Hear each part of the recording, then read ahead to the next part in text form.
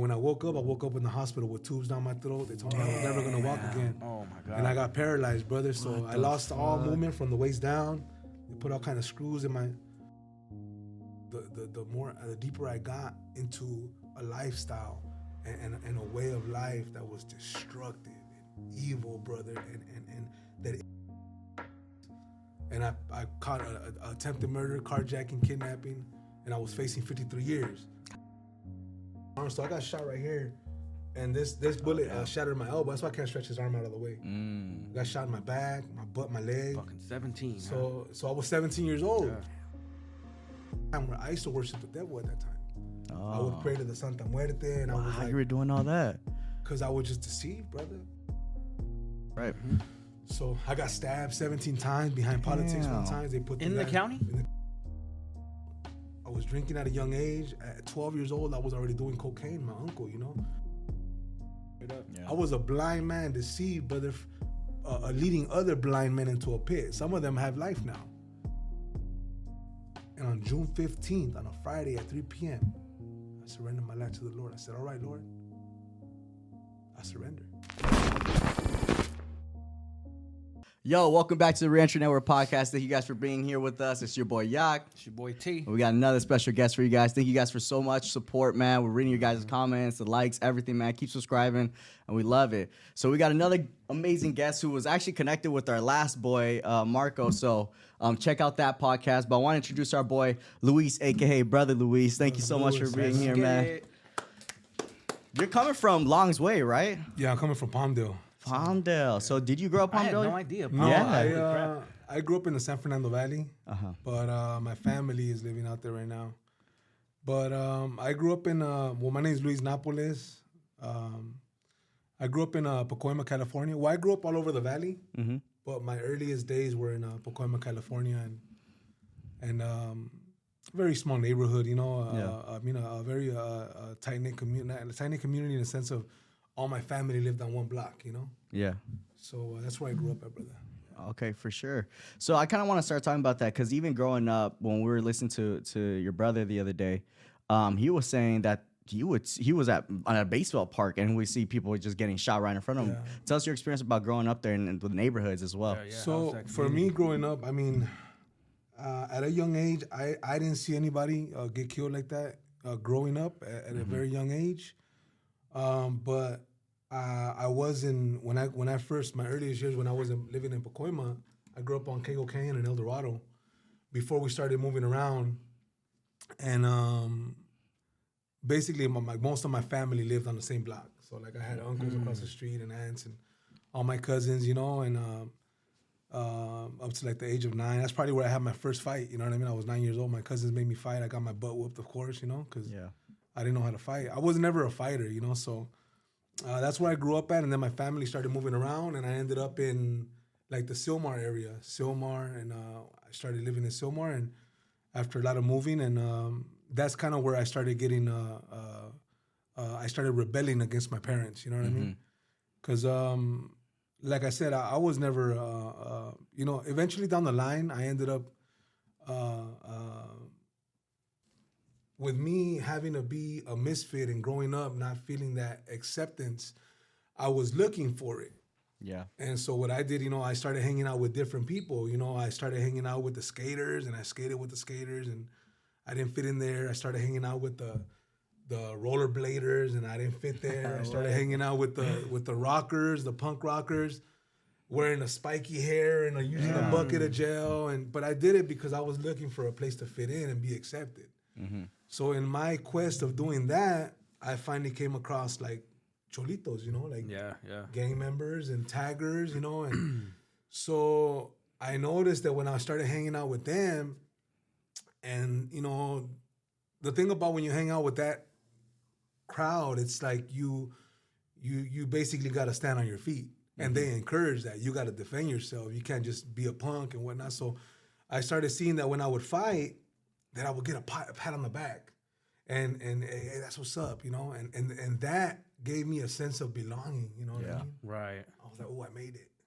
I belong now. I fit in. Someone's noticing. Yeah, somebody sees it. I'm like, wow, I finally fit in, you know, after being rejected and being looked at as unpopular, and I still got crooked teeth, you know what I mean? But I used to cover my mouth when I would laugh, you know. I know how shit for you. I used to, insecure over here. Yeah, I was very insecure, you know what I mean? But now I have found confidence, and my confidence that I have found now, I didn't find it on this earth. I didn't find it in a man or a woman or, and I'll talk a little bit more about that down the line. But growing up, that's how I started getting in trouble and hanging out with that crowd. I started becoming a tagger. I was what you call a poser in the beginning. You ever heard that word? Yeah. Wannabe. You know what I mean? I was like, all right. I would mimic and act like the people that I was around. But question: Why do you think you didn't fit into those other groups? Like, what was it where you're like, fuck it, this ain't really me? True. What were those indicators for you where you're like, this ain't really enough for me? I feel like when I wasn't accepted in those groups. Oh, you would feel that, I would they're feel pushing like you that to the rejection. side. I always felt that barrier that like I just didn't click with people, Yeah. But I noticed that when I started hanging out with like gang members and taggers, because I was a tagger at first, I was a claimer for most of my young age, even going into juvenile hall. But then I finally got courted into a gang, and that's when I started me going back in and out of jail and then at 18 going to prison. I started getting deeper into the gang life and deeper into the crime and deeper into it. Just started escalate. There was an escalation of crime and evil, brother. And as I was escalating in that way, my heart was being hardened. Damn. And I was shaped. I started being shaped, and my mind started being molded. And at 15, I got busted for the first time. I was already getting kicked out of different schools. I went to like 6 different high schools in the Valley, and some of them I wouldn't last for that much, for a day, for a couple minutes. You know what I mean? I went to a lot of Silmar High School twice, San Fernando High School twice. What's the local high school for Pacas? Because I know there's a little big division out there. And so the local high school for Pacoima is there's San Fernando High School, which is on the borderline of San Fernando and Pacoima, rival cities. And then there's Arleta High School, but that came down the line, which is in the neighborhood that I ended up eventually joining and being a part of. I went to a lot of different schools because like I said, I wanted to be cool, and I saw that I would be accepted when I would fight, and you know what I mean, and I'm not trying to glorify that or be like, I was cool and I was brother. It's a deception, and there's a deception in that, and that deception has been affecting the youth for a long time. The same way I wouldn't say a victim, but I mean I felt prey to that. A lot of the youth are falling prey to that today. You know what I mean? 100%. Yeah. So with me, I was getting kicked out of a bunch of different schools, and in 2003, I think April 2003, and I was from a tagging crew, and me and some of my homeboys, we started robbing people, Oh, okay. So it didn't just start there. It started with beer runs, you know what I mean? Stealing beer from the liquor store. Then it started, you know what I mean, breaking into cars. And the next thing you know, I'm running around robbing people, you know what I mean? And so this is still as a tagger. How old were you? I was like 14, 15. Damn, okay. So right. So like at 13, so look at me as a kid, when I was a kid, like I said, I was never meant for this lifestyle, like I wasn't, you know what I mean? Like I don't know, I realized that, because you got to be honest about it, like, you know what I mean? Like, I don't feel that this was in me. I didn't have it in me. And that kind of set this thing where I was trying to prove myself for the rest of my life. And that got me in a lot of trouble. So as a kid, man, I had two smaller siblings, my little brother and my little sister. They were always seeing. I was basically the oldest, so I was, I didn't think about it then, but see, younger siblings look at their older siblings and they imitate and they imitate and try to follow in their footsteps. So there's a danger there too. So with me, I come from a very Mexican family. My dad always worked real hard. He used to whoop me some proper, but I had a great father, you know what I mean? A provider, you know what I mean? But you hear a lot of stories where a lot of youth, they don't have a dad, they don't have a mom, or they come from they have parents, but they abuse them, you know what I mean? So with me, I had a family, but my dad was like, growing up, he was very tough Mexican man, and he would whoop me when I would, and he wouldn't even think about what he would whoop me with. Whatever he would find, he would hit me with. But I'm not saying that it was his fault that I ended up like this. Not at all. He provided. He gave me all the opportunities in the world, but I took them for granted and decided to go my own way because I was chasing acceptance. I was chasing to fit in, to be like, to be part of, and to have people look to me, and that's what I want. That's what drove me.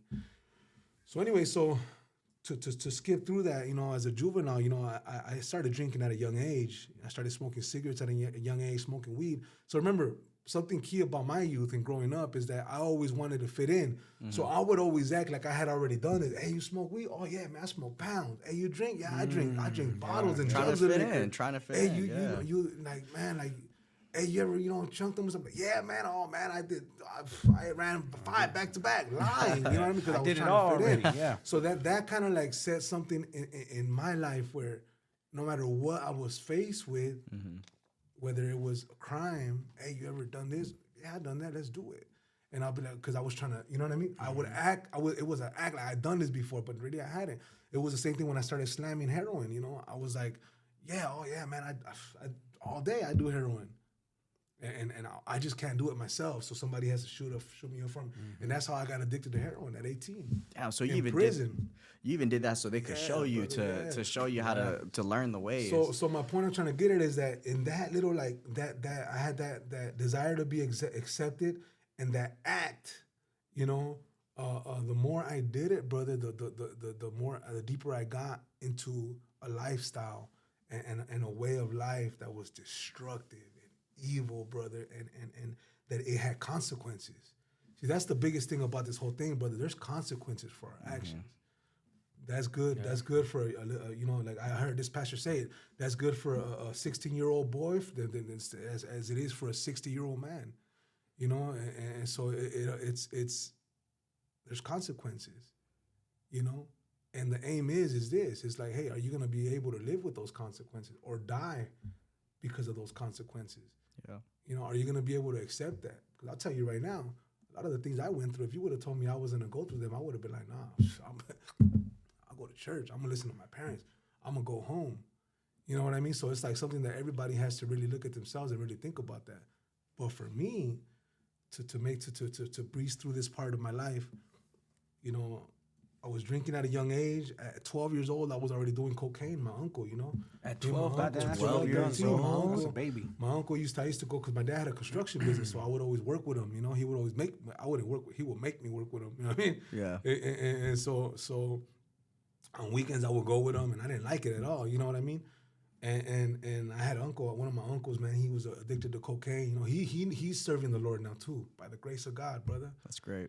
So God broke those chains in his life of addiction, and he's doing good. He's in Saugus, California, and working on a farm and whatnot. But he's the one that got me into cocaine. Like I would go to work with him, and he was like, hey, come on. I started getting high because I was acting like I already did it before, Oh, yeah, was it like that Paisa type environment where you're just drinking Beast, lining them up? Everything is normal, So I started doing cocaine with my uncle, and and then I started getting into like heavy, like crystal meth. I mean that's heavy too, but meth and whatnot. So anyway, to move it along, I was already addicted to drugs. I was already drinking. At 15, I got busted. 14, like 15. I was like 15. April 2003, I got busted. They got us for armed robbery, 211s, three 211s. We were going around robbing people all through the valley. Me and two of my homeboys got busted. I went to juvenile hall, and it was like, like I said, this wasn't for me, brother. So I was like, the fighting, and I was like, I was scared. I'm gonna be real, you know what I mean? Like you gotta be. I was scared, but then I started seeing the little environment of like, that being tough and fighting and the respect you would get when you would chunk them, and the just whoever would talk back to the school, the teacher, the staff, and whoever got a lot. Like, I feel like for me, going into jail at a young age, juvenile hall, I feel like it kind of like made me want to desire that lifestyle. Like I kind of like fell in love with it. It might sound strange. I liked it. I liked being locked up and fighting and running across the field and chunking with other people and doing all this other stuff because I was like, oh, this is like, because I finally found that acceptance. And from the age of 15, my brother, to the age of 18, I spent most of my 15 to 18, I spent my most of my life in juvenile hall. I got a year the first time for those robberies. I went back for 4 months after I got out. For 4 months, I got 4 months, 4 month violation. I picked up another case. I got a colostomy bag. I got refouled on. I'm gonna talk about that too. I got refouled on. Yeah, I got it refouled on, and it turned into 18 months. I got out at the age of 17. Now I'm claiming Pacoima. As I said, I was a poser at first. I'm claiming Pacoima. I'm going to be from Pacoima, man. And, you know, because when I was a kid, remember, I was in Pacoima as a youth, and then when we moved around, I ended up in Silmar, San Fernando area. So when the people I used to get bullied from were from San Fernando. Yeah. You know, so I was like, I grew up, I started having a hate towards them. Yeah. So I joined the opposite gang. Which if a lot of people don't know, I think that's the biggest rivalry there is out there in the Valle. One of the biggest, yeah. The Pacoima and San Fernando Valley, yeah. And it's crazy because, you know, a lot of them are related. You know, I got a lot of That's crazy, yeah, no, related, definitely. Yeah. Everyone's so that's something, I think that's something yeah. that happens, that's in a lot of areas. But my point is that, yeah, man, I got out at 17, got shot. I, you know, started claiming Pacoima. I got shot like about 7 days after I got out of juvenile hall at Cam Gonzalez. Did 18 months. I got out. They sparked me up, you know.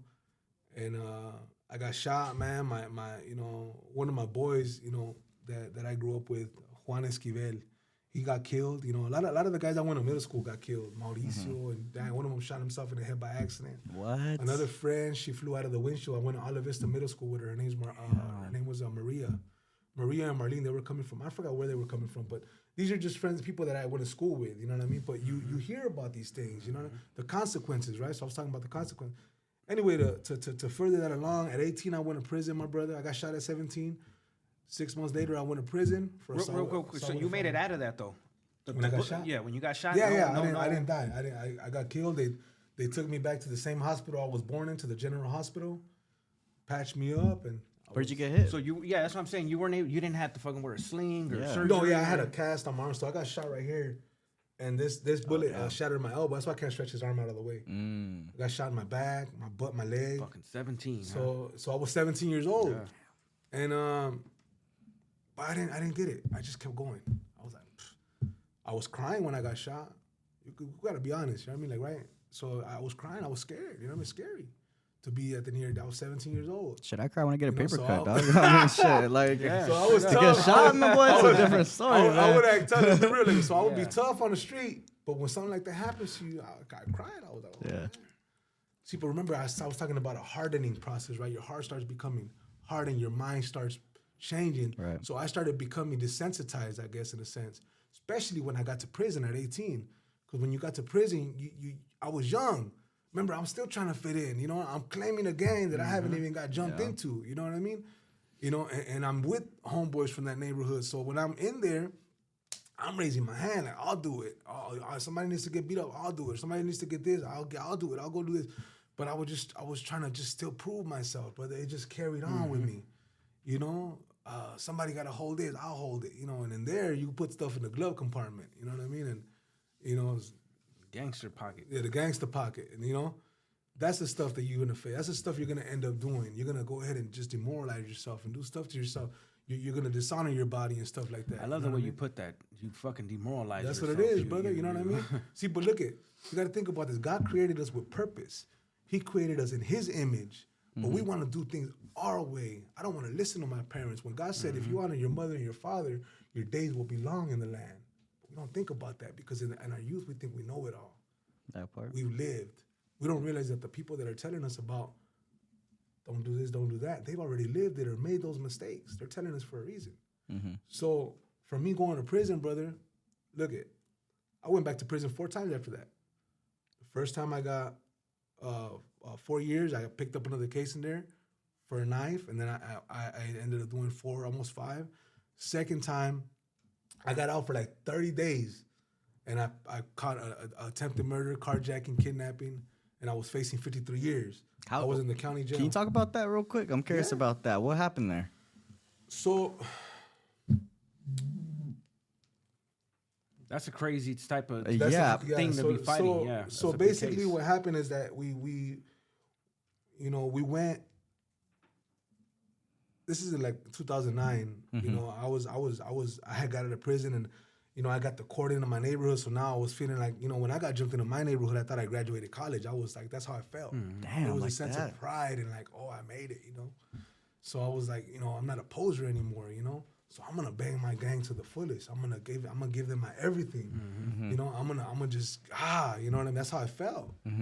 And in my doing that, brother, I just remember I was talking about the crime level started going up, and the deeper You know what I mean? And your heart starts getting hardened and your mind starts being shaped to where the value of life goes down in your eyes, you know?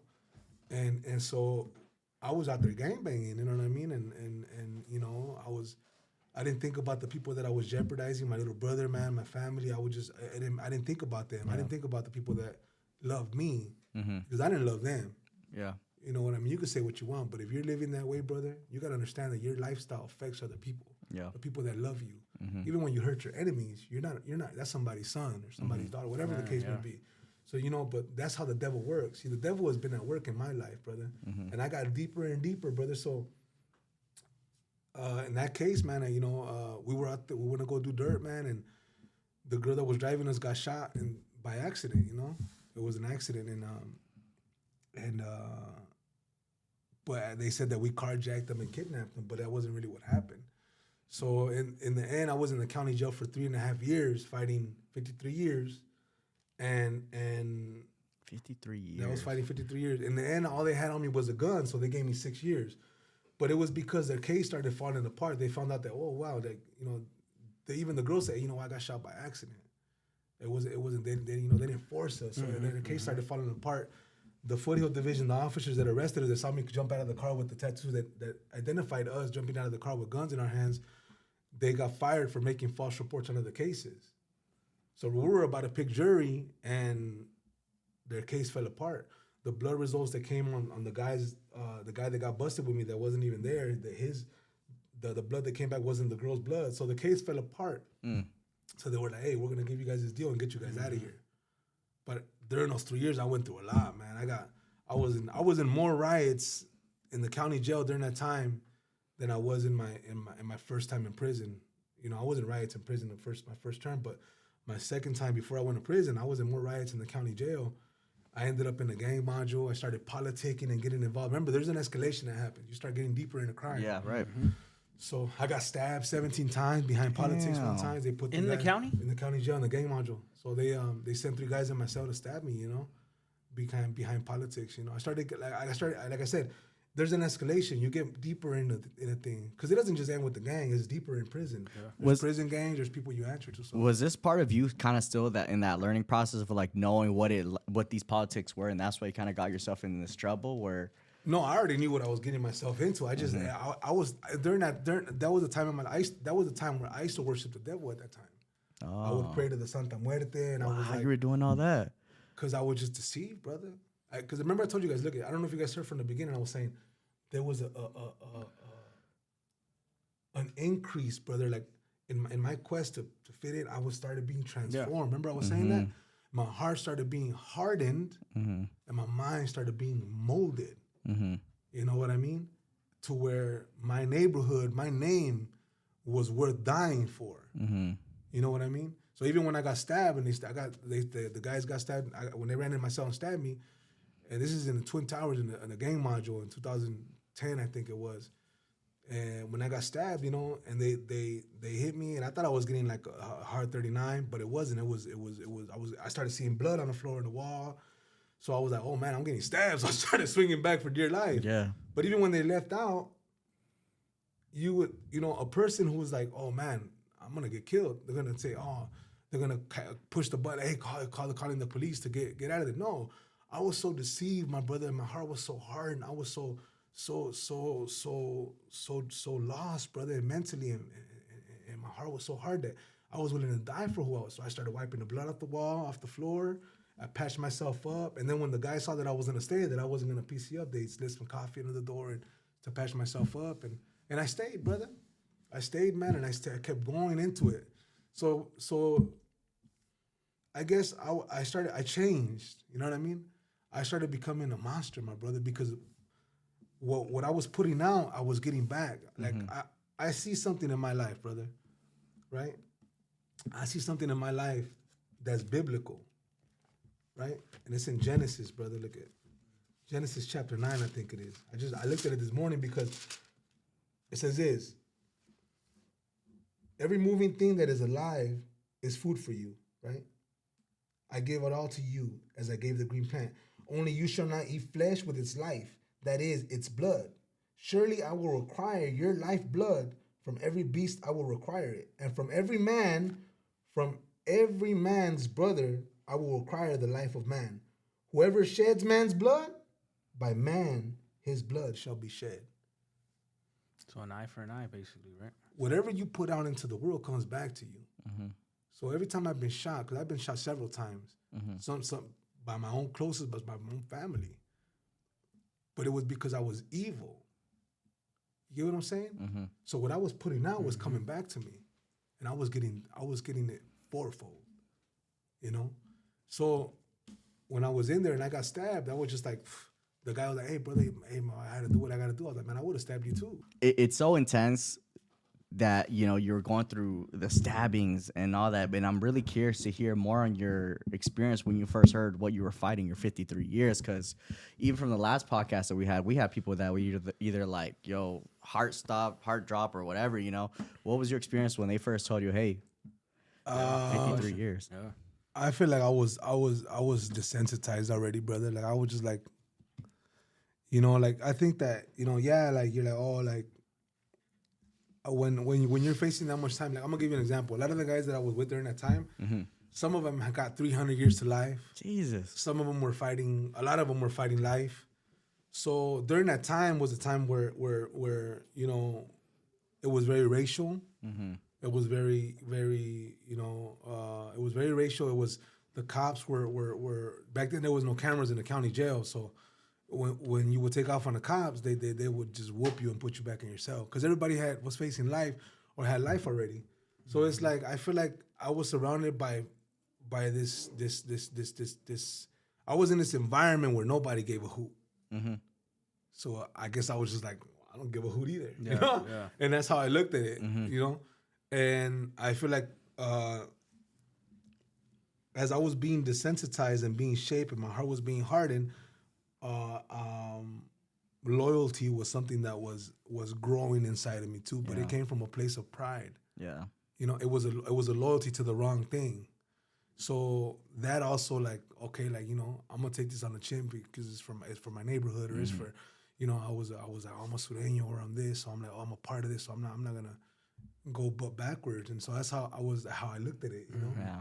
So there was like a sense of loyalty, I guess, in a sense. But yeah, it was a little frightening at first. I was like, when they first told me, I was like, but I was like, hey, it is what it is, you know? Gotcha. So then from there, you got your 53, and then you went through that experience. And then, so what was it like getting out that second time? So I didn't get 53 years. I got 6 years. Okay, you got 6 years from that. Because that case fell apart. Oh, you ended up getting the 6 with I ended up getting the 6, and my co-defendant ended up getting the 4 with 4 years credit, and he went home. Okay. And then my other co-defendant, she's actually coming to our church now too, and that's good. You know, and so, but everybody got some time. The guy that got time credit. He wasn't even part of the case, and he was trying to tell him from the beginning, but they just scooped him up. But that's something else. Anyway, but the point about it is that after that, I went to prison. Oh, that time that I was in the county jail, I went from the main line to the gang module, from the gang module to high power, and I just got, like I said, being around that kind of people where violence was how do I say it? Where violence was everything. The most violent and the most, you know, the one that did the most outrageous thing was, you know what I mean? During that time, I started cutting through metal. I learned how to do all kind of stuff, man. I learned about the politics side of it. Even I learned about the structure. I learned about the cutting through bunk and metal with razor blades and all kind of stuff, you know. So I learned all these things, and like I said, I liked it. I liked the funk. I liked the you know what I mean. But I also felt that it was a sense of camaraderie that I felt. You know, remember, I was always looking for that sense of belonging. So I went upstate, man, and I just kept going on. I was going on missions and doing a bunch of stuff, and, you know, doing a bunch of like doing a bunch of things, and I ended up in the hole with an indeterminate shoe, and what does that mean? Basically when you can't get out of the hole for quite a while. Okay. Until they deem that you're fit to go back to the line. Gotcha. If you keep going, getting batteries, or if you do stabbings or stuff like that, or if you keep it's like they can't leave you. You gotta go stay in the hole. It's like a non-ending shoe, and they just keep taking you back to the a committee to see if you're able to come out.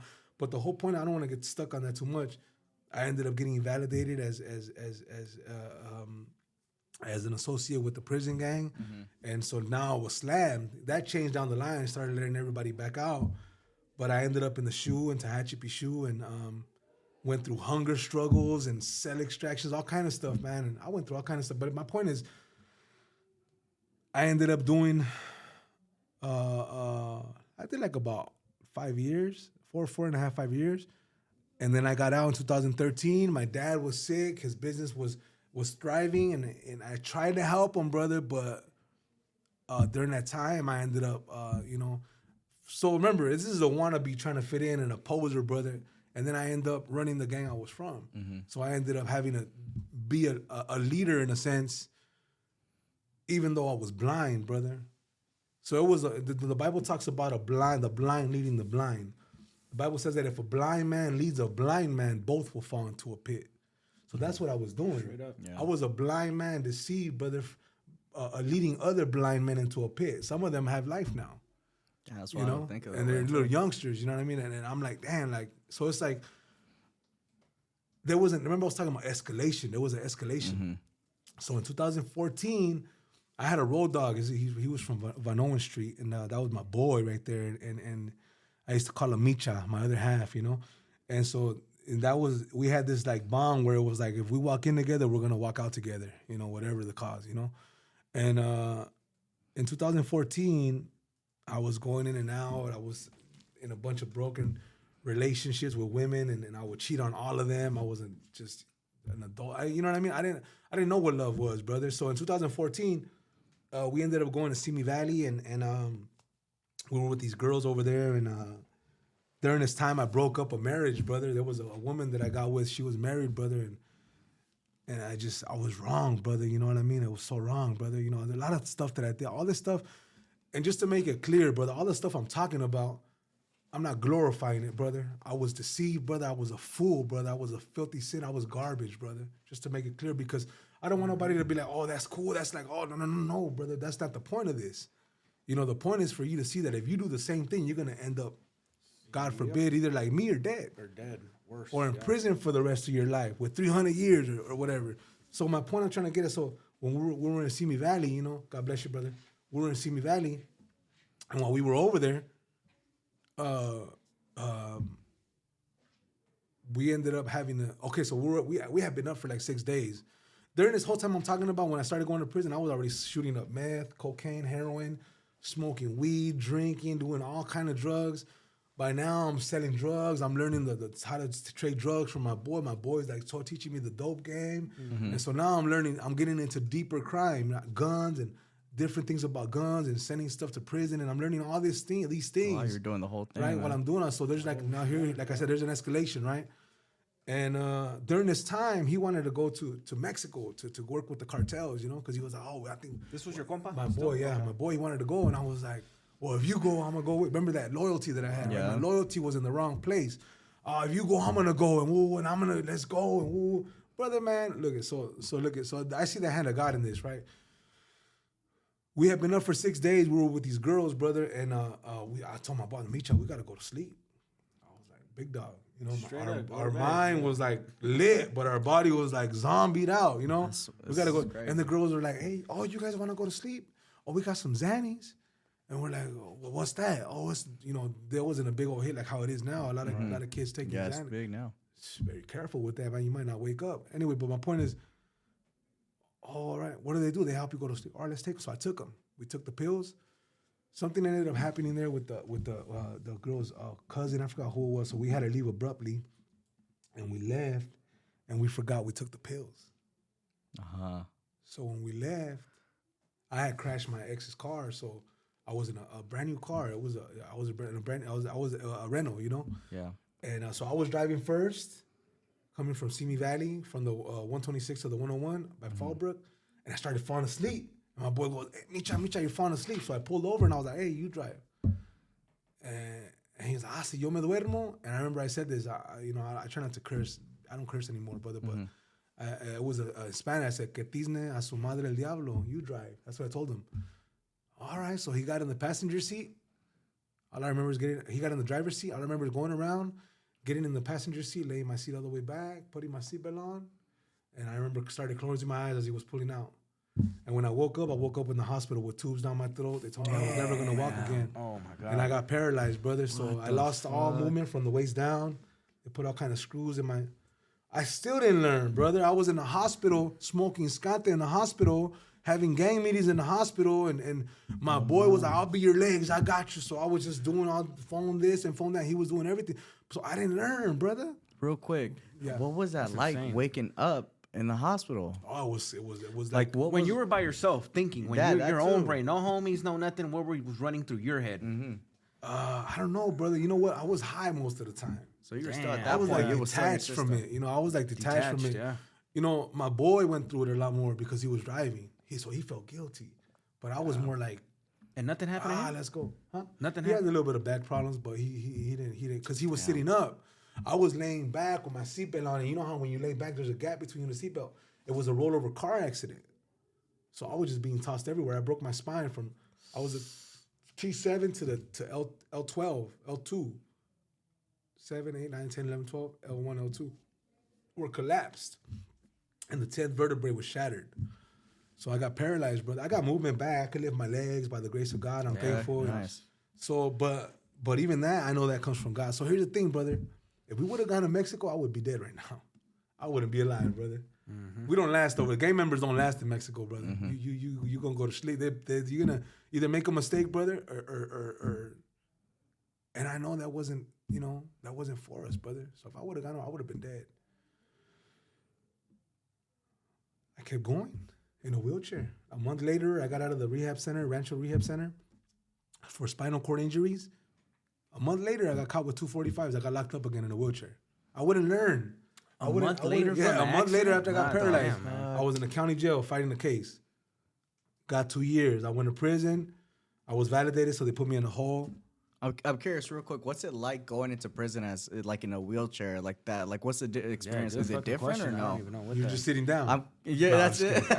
No, like you're have somewhere just. to kick but it. like, at so least. is there different So the first treatment when it time, comes to that? I went. So the first time I went, this last time I went.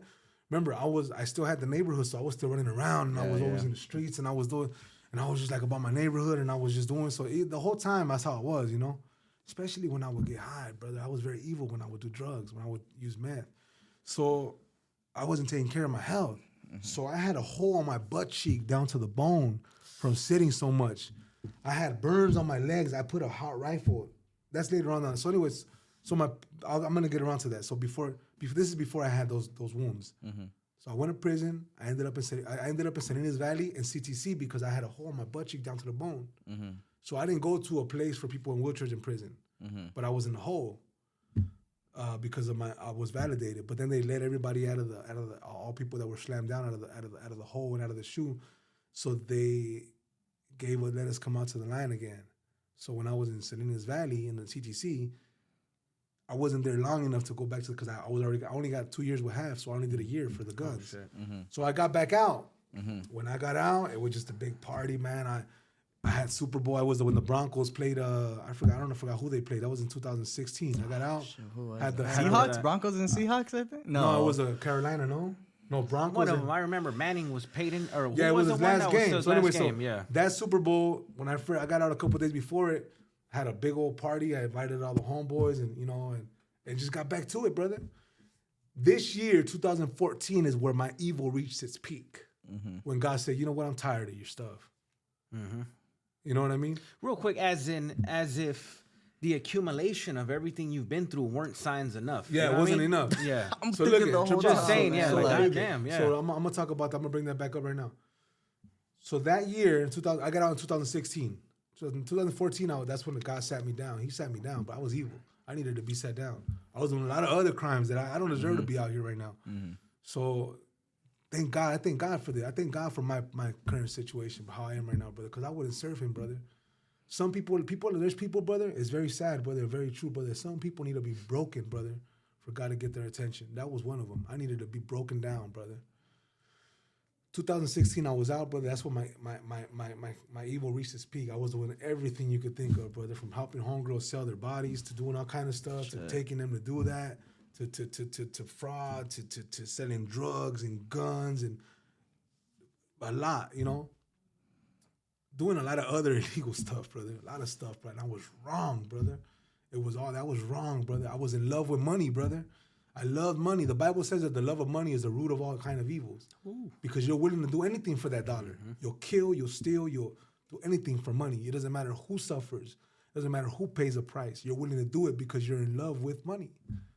At that time, too, were you kind of living this, like, money show life where it's, like, nice car, I had nice everything, chains, okay. I had house or something but like see, that? Here's the thing. The Bible says, this is what the word says. It says in Proverbs, it says, better is a little with the fear of the Lord than great treasure and trouble with it. Better is a little with the fear of the Lord. You might not have much, but you're able to enjoy it. Then I have great money and the trouble that comes with it, because I had a lot of problems, big dog, a lot of problems. And look at, in 2017, so during that year, 2016, like I said, I had that sore. It got bigger and bigger because I wouldn't take care of myself. So they didn't fix it while you were in the pen? No. It started, I had these little granitos in 2015 when I was busted, and they started getting bigger and bigger because I was always sitting down. Before you know it, it just got deeper and deeper. One day they debrided it. They made it, cut all the dead skin off, but they ended up cutting so much that it got even bigger down to the bone. And I wouldn't take care of it, so it got worse. So by this time, brother, one time, during this year, 2016, I shot up so much cocaine that I had a blockage. My body was, my blood and everything, I had no fluid. I was drying up. So I had my intestines were blocked. Mm-hmm. So they had to cut me open and they gave me a colostomy bag permanently.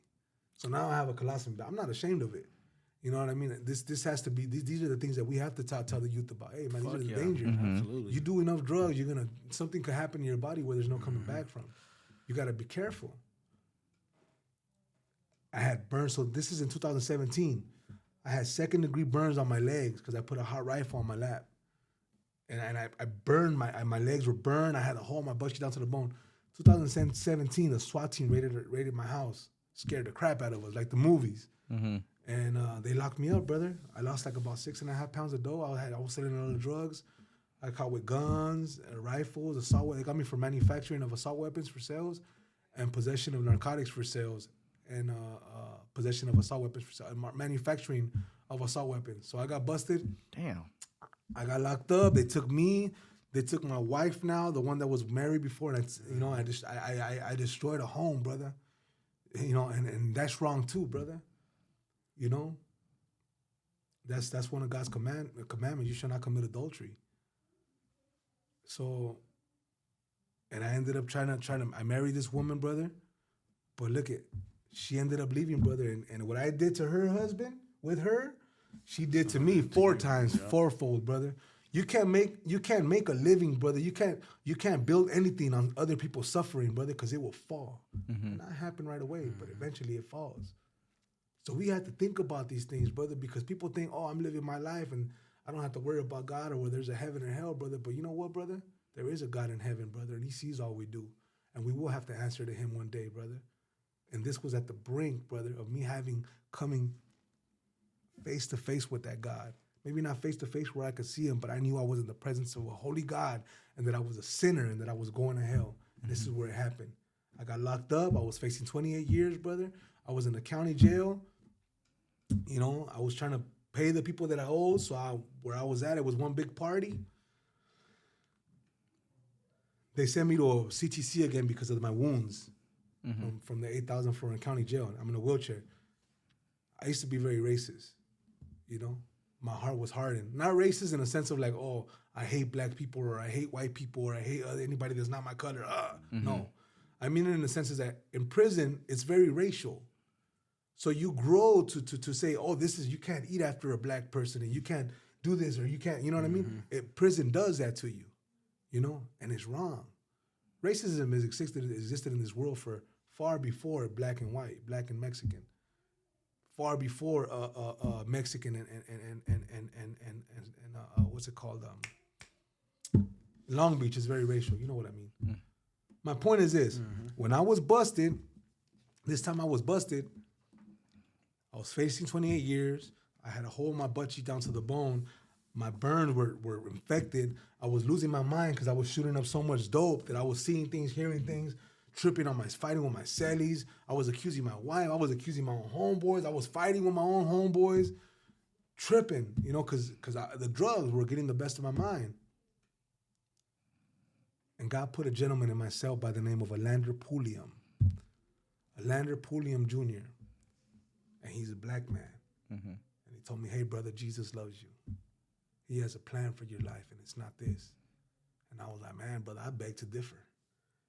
At that point, yeah. I don't know, big dog. You know what I mean? I hear what you're saying, but I don't know. I wasn't rude about it. I was like, I don't know, man. Because I was addicted to drugs. I was in debt. I owed all this for all this stuff that I lost. I had to pay for it. I had to answer for it. Mm-hmm. I was trying to make money in there to pay them back. And he told me this. He said, look, start reading the Bible. Start seeking God. You're here to be saved. Don't worry about your case. Don't worry about your wife. Don't worry about anything. That's what I started doing. Started reading the Word, brother. I started reading the Word, the Bible. This right here, brother. This is what changed me. There's power in this book to change your life, because this is the Word of God, brother. This Word showed me that I was a sinner, brother. That every time I hurt somebody, every evil thing that I did, everything I ever did to somebody, I did it to God. Yeah. Because there's a verse that says, truly, this is what made me think about myself. It's in Matthew chapter 24. He said, and when the Son of Man comes in the glory of his Father and his angels, he will gather the nations before him, and he will put the sheep on his right hand and the goats on his left. And then he's going to say to those on his right, come to me, you who are blessed by my Father. For I was hungry, you gave me food. I was thirsty, you gave me drink. I was a stranger, you welcomed me. I was in prison, you came to me. I was in the hospital, you visited me. These will say, Lord, when did we see you hungry or thirsty or a stranger or in prison and minister to you? And he will say to these, truly I say to you, as you did it to one of the least of these, my brothers, then you also did it to me. What you did to somebody else, you did it to me. Did it to me. The good you did to somebody else, you did it to me. Mm-hmm. Right? And then it says, and then he will say to those on his left, depart from me, you cursed, into the eternal fire prepared for the devil and his angels. For I was hungry, you gave me no food. I was a stranger, you did not welcome me. In prison, you did not visit me. Thirsty, you did not give me nothing to drink. These will say, Lord, where did we see you hungry or thirsty or a stranger and didn't minister to you? Truly I say to you, as you did not do it to one of the least of these, my brothers, you also did not do it to me. And these will go away into eternal punishment, but the righteous into eternal life. In that same chapter, it talks about hell, and it describes it in this way. In that place, there will be weeping and gnashing of teeth. Weeping and gnashing of teeth for eternity. Brother, when I read that, I felt like God was talking directly to me. Mm-hmm. I was like, damn, these people are going to go to hell because they didn't give a bum a sandwich. Imagine me. I went out of my way to hurt people. I destroyed families. Yeah. I used to have people, they used to bring people overdose to my house. Mm-hmm. And I'd be like, man, get them out of here. What are you doing? Mm-hmm. I didn't care. I was selfish and evil. And on June 15th, on a Friday at 3 p.m., I surrendered my life to the Lord. I said, all right, Lord, I surrender. I believe that what you did on the cross can set me free. And that because you rose from the dead, I can no longer be this dead man that was left the wake of destruction behind him. And that same moment, brother, I knew that that something happened in my heart, brother. I flushed all my dope, brother, knowing that I owed. I flushed all the drugs I had. I flushed my syringe, and I said, all right, God, I'm going to follow you. And I was like, I gave my neighborhood 100%. I gave who I was when I was the prison lifestyle. I did it at 100%. I'm not going to give God any less. And since then, my brother, he has changed me, brother. He has softened my heart, brother. And he's renewing my mind still. He's undoing everything that the devil did in my life from the beginning. And I'm not blaming the devil because it's us, brother. It's us. We want to do what's wrong. We like it. Yeah. We want to do what feels good. What does make me feel good? What made me feel good was doing drugs and being with as many women as I can. That's how I was. And that's what I did. And I didn't care money made me feel good. Gang banging made me feel. I used to love. That was what I loved. The gang banging. I liked it. I liked running around and doing that, you know? And I would try to find a satisfaction in that, and I couldn't find it. Didn't matter what I did, who I heard, or whatever I did on the streets. I was never satisfied. Yeah. Doesn't matter how much I slammed, how much I drank, how many women I was with. I wasn't satisfied. I was still left empty inside. Because God created us to be in a relationship with him. But we're sinners, brother. We like to do things our way. And because of that, there's a separation between us and God. That's why Jesus came into this world, to build a bridge between a sinner and a holy God. And all we got to do is believe in what Jesus did on the cross. And that's what I did, brother. And he changed me, brother. I don't slam no more. I don't drink no more. I don't smoke weed. I don't smoke cigarettes no more. I'm not a gang member. I'm not whining from the Knox no more. And that man's dead in Jesus' name. And he ain't never going to come back. That's what God has purchased for me on the cross. You know what I mean? And that's what he offers to everybody. You, my brother, you, all of you guys, man.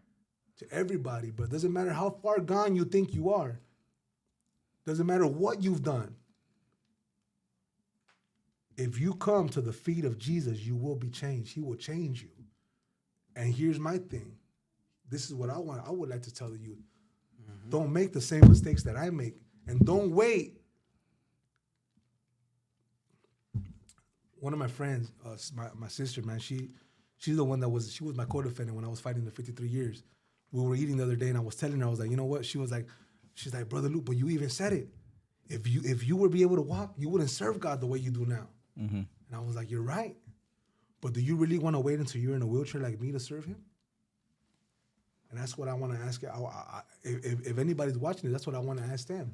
Do you want to wait until you're facing life in prison, or you have life in prison, or that you get shot 10 times and lose mobility from your neck down, or wait till you're in a wheelchair for the rest of your life, or wait till they have to amputate your legs? Do you want to wait for something like that to happen to you because of what you're doing? Or do you want to change right now while you can? That part, man. Because let me tell you, my brother, I was telling a young brother earlier, man, it doesn't matter where you come from. It doesn't matter what you've done. It doesn't matter who wasn't there for you when you were a kid. It doesn't matter who turned their back on you, brother. Your circumstances don't matter. What you've done doesn't matter. You can be somebody in this world that your parents could be proud of, that society could say, man, that's what look at, brother. Let me tell you something. My biggest treasure is my relationship with Jesus Christ. Apart from him, I'm nothing. I'd be dead right now. I would have been dead so many times. And if I'm still alive, when I had that car accident, I died. I was gone. They hit me with those things and they brought me back. Defibrillator. I would have been burning in hell right now. Hell is real. Heaven and hell are real, brother. Yeah. And it's up to you where you want to end up, because I'll tell you right now, every person in this room right now is in line, and you will die one day. There's no avoiding it. That part. And the only way that you can escape eternal damnation in that place, escape that place where there will be weeping and gnashing of teeth, is in Jesus Christ. The Bible says in Romans, I think it's 1:16, it says, "For I am not ashamed of the gospel, for it is the power of God to save the one who believes, to the Jew first and to the Greek also." In other words, it's saying the good news of Jesus, the good news about what Jesus did on the cross, has the power to save anybody, to change anybody. Doesn't matter who you are, where you are, what you've done, what you think of yourself. That doesn't matter. There is a God in heaven who loves you and can change your life, but you have to be willing to surrender. And it won't be easy. This walk isn't for cowards. You have to deny yourself. The Lord told his disciples, if anybody will come after me, let him deny himself, pick up his cross daily, and follow me. You got to deny yourself. Everything that pleases you. I'm tested every day. By the grace of God, I don't drink anymore. I'm a barber now. I work for my living. I work at 2 barbershops. I just. That's why Homie got a fresh cut. That's why. And I'm good at what I do. Fresh. And I don't have to harm anybody or hurt anybody to do it. And I'm able to talk to people and tell them about what Jesus did in my life.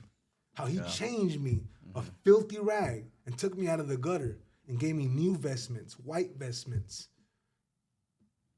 I'm unashamed of the gospel of Jesus Christ, because it is the power of God to change the gang member, the homosexual, the prostitute, the transgender. Doesn't matter what you are. And nowadays, if you talk about that, you're judged, you're a bigot, you're this. No, it's not that. We love you. We want true love is identified in that way when somebody tells you the truth. Yeah. And the truth will set you free. But here's the thing. This can't be forced on nobody. Nobody forced this on me. The Lord Jesus reached down from heaven and he put his hands on me.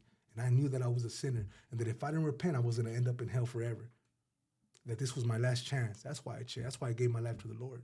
Oh, yeah. I didn't mess up. I didn't do none of that.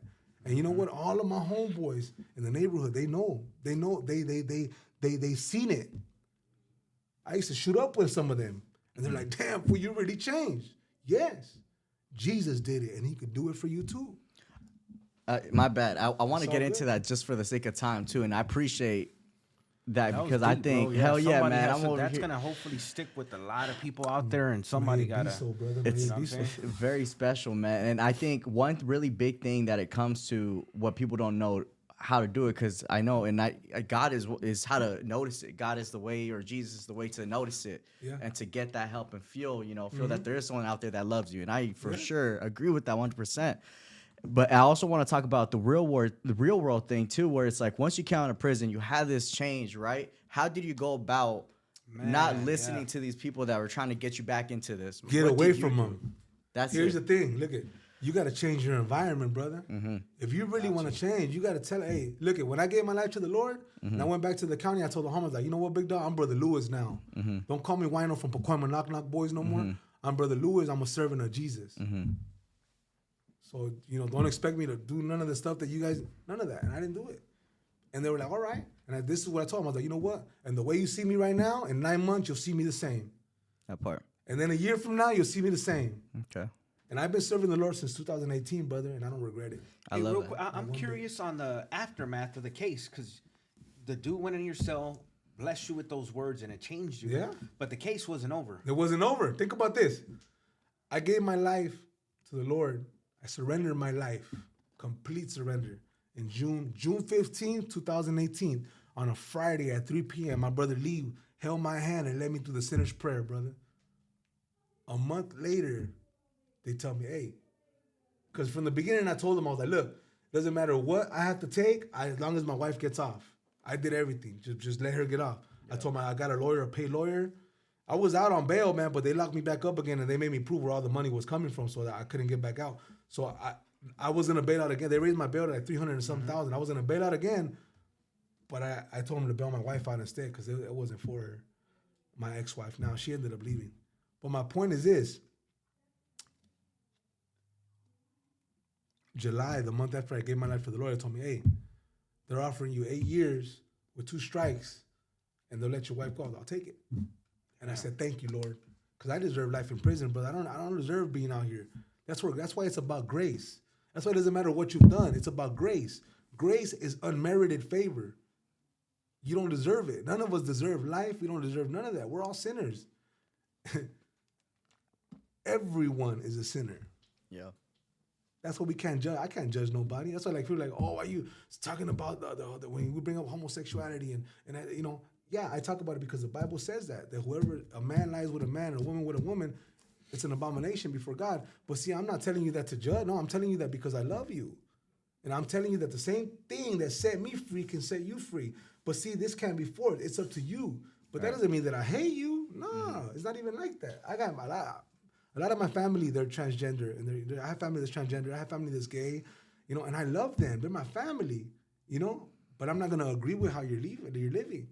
But that doesn't mean that I don't love you. At least I'm being honest about it. Mm-hmm. But see, that's where the world right now, this world is becoming more evil as it goes on, brother. Was right, it's called wrong now. Was wrong, it's called good. I hear you. I want to talk about real quick because we're very close to wrapping up. Because not only did you do a spiritual change, not only did you do your environment change, but you did a physical change too. So let's talk a little bit about that too. Because you went the whole turnaround. Yeah. So you had I see that you had some stuff done even before you came in, right? Yeah, I have tattoos on my face. I had tattoos on my neck. I'm getting them removed. This is my session today. I just did my face. Wow. This is like my 7th session. The back of my neck, side of my neck, back of my neck. Wow. It's I ain't very gonna lie, that painful. looks It's painful, bro. yeah, it's Like, lasers super or painful. it's It's like a laser. It burns your skin. So like even my hands, like so I'm getting just like the visible stuff. Like this right here used to say retaliation is a must. I don't believe that no more. The Bible says that we should bless those who curse us and pray for those who despitefully use us. So here's my thing.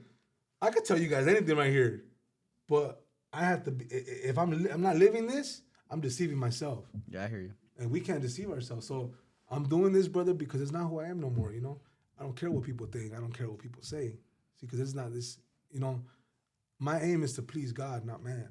So that's what we all have to decide. But yeah, what you said about the spiritual thing, my heart was changed. And now that when my heart was changed, everything is changing. I love that, man. So that's the thing. But one thing I do want to say and make clear though, I'm not perfect. I've been changed. I'm not perfect. I still have struggles in my mind. I'm tempted a lot, brother. You know, and one of the things that's hard as a Christian man, a single Christian man, is fornication. You know what I mean? You can't as a Christian man being single. Fornication is sex outside of sex when you're not married, sleeping around. Adultery is having sex outside of marriage. So you're married and you're having sex with women or women with men, vice versa. And so for me being a Christian, you know, fornication is a big part of. It's hard, you know, because I'm a man. You know, I'm tested every day, man. You know what I mean? And I've had women temptation. See, everybody's struggling against something, you know. But by the grace of God, I haven't fallen into it, you know. And it's not easy because you have to deny everything that makes you feel good. But it's not impossible, you know. So it just depends on everybody, man. Everybody has to decide for themselves. I guess I'm just trying to say that I'm not perfect. God has set me free from a lot. But there's always something to fight against. There's always something to resist. There's still battles, internal battles in my heart and in my mind. But I know as long as I stay connected, I'm going to be just fine. And look, and now I'm a barber. I work with the youth a lot. I sing at my church. I never thought I'd... Let me find out. I got the vocals. Let's hear some of those vocals. Right, let's hear a song. So look at the life I have now, brother. I wouldn't have it if it wasn't for the Lord. Yeah. And it doesn't matter who you are, what you've done, where you are. It doesn't even matter if you're in prison. God can give you a peace and a joy that will cause you to live your life behind bars as if you're not even in bars, behind bars. And the thing about it for the youth, man, you guys got to wake up and snap out of it. Don't drink the Kool-Aid. Don't fall for it, man. That lifestyle, yeah, it seems cool and everything and all that, but you know what? In the end, you will find yourself alone standing before a holy God, or you will find yourself alone standing before a judge. And if you find yourself standing beside people, those people might end up telling you and you end up in life in prison no matter what. Just think about it, man. And do it right now while you can before it's too late. 100%, man. Thank Shit. you, man. So with that one, you know, I want to say thank you. I think that was this is honestly probably one of the most powerful testimonies we've had on here. Straight up. You know what I mean? So the Lord, brother. not to undermine any of the other ones. Everyone has their thing, but you know, again, that's what we're trying to do. We're just trying to drop just everybody. So hopefully something will stick with everybody's walk of life. You know what I mean? Amen. So shit, with that said, thank you, Brother Lewis, Amen. for the podcast. Great podcast. We out. Catch y'all. Re-Entry Network podcast. Let's get it, baby.